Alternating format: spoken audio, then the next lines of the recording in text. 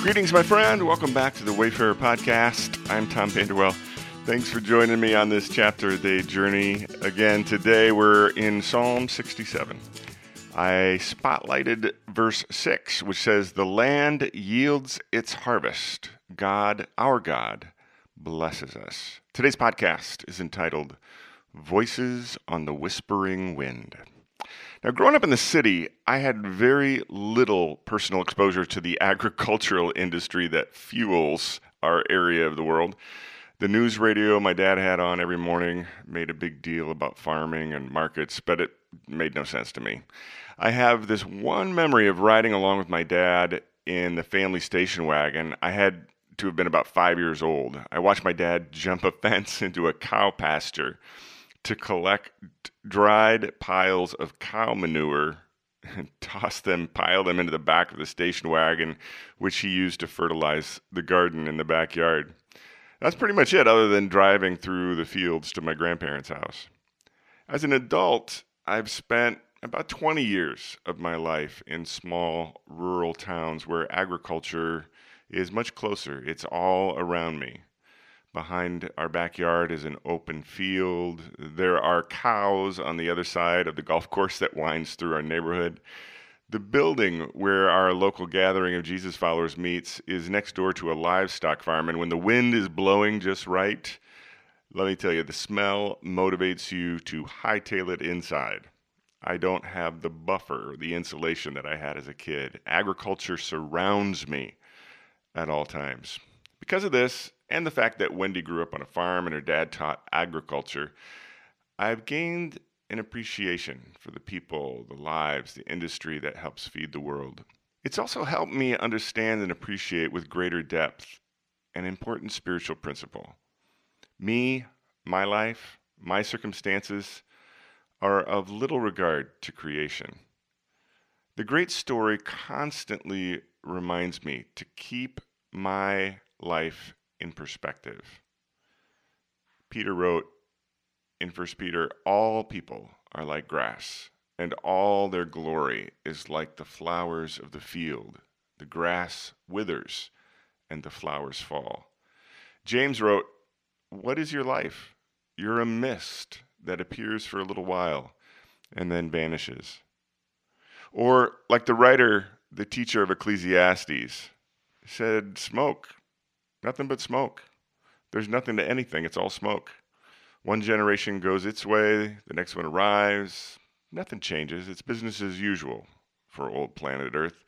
Sun comes up, sun goes down, then does it again and again, the same old round. The wind blows south, the wind blows north. Around and around and around it blows. Blowing this way, then that, the whirling erratic wind. All the rivers flow into the sea, but the sea never fills up. The rivers keep flowing to the same old place, and then start all over and do it again. What was will be again. What happened will happen again. There is nothing new on this earth. Year after year, it's the same old thing. Does someone call out, "Hey, this is new"?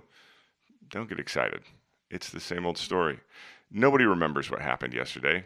And the things that'll happen tomorrow, nobody will remember them either. Don't count on being remembered. That's Ecclesiastes chapter 1 from the Message. Now, without faith, those are kind of depressing thoughts. But with faith, it becomes essential spiritual perspective.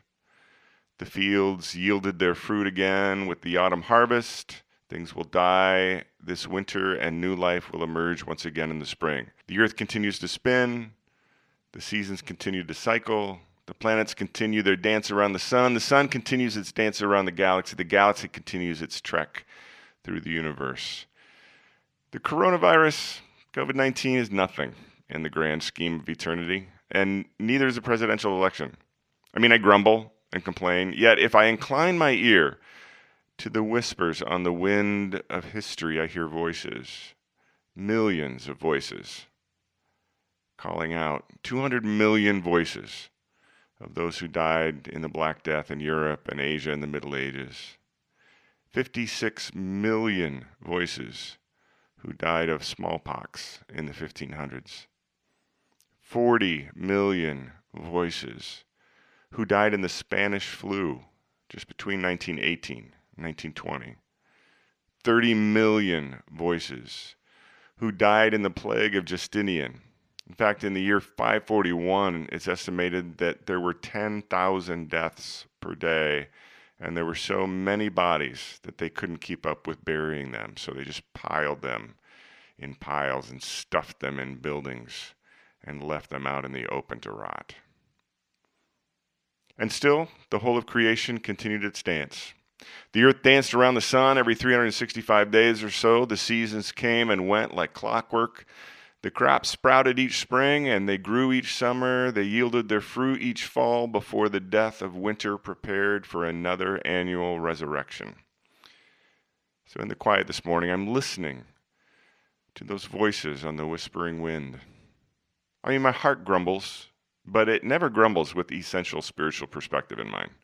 Grumbling only happens when my momentary circumstances deceive me into putting on my blinders of self-importance. Thanksgiving is now in 10 days.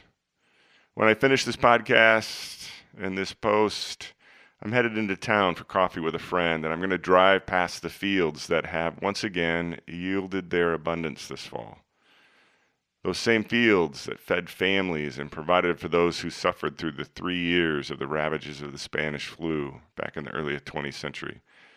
They'll still be feeding generations who will have long forgotten my existence when the next pandemic makes its way through humanity.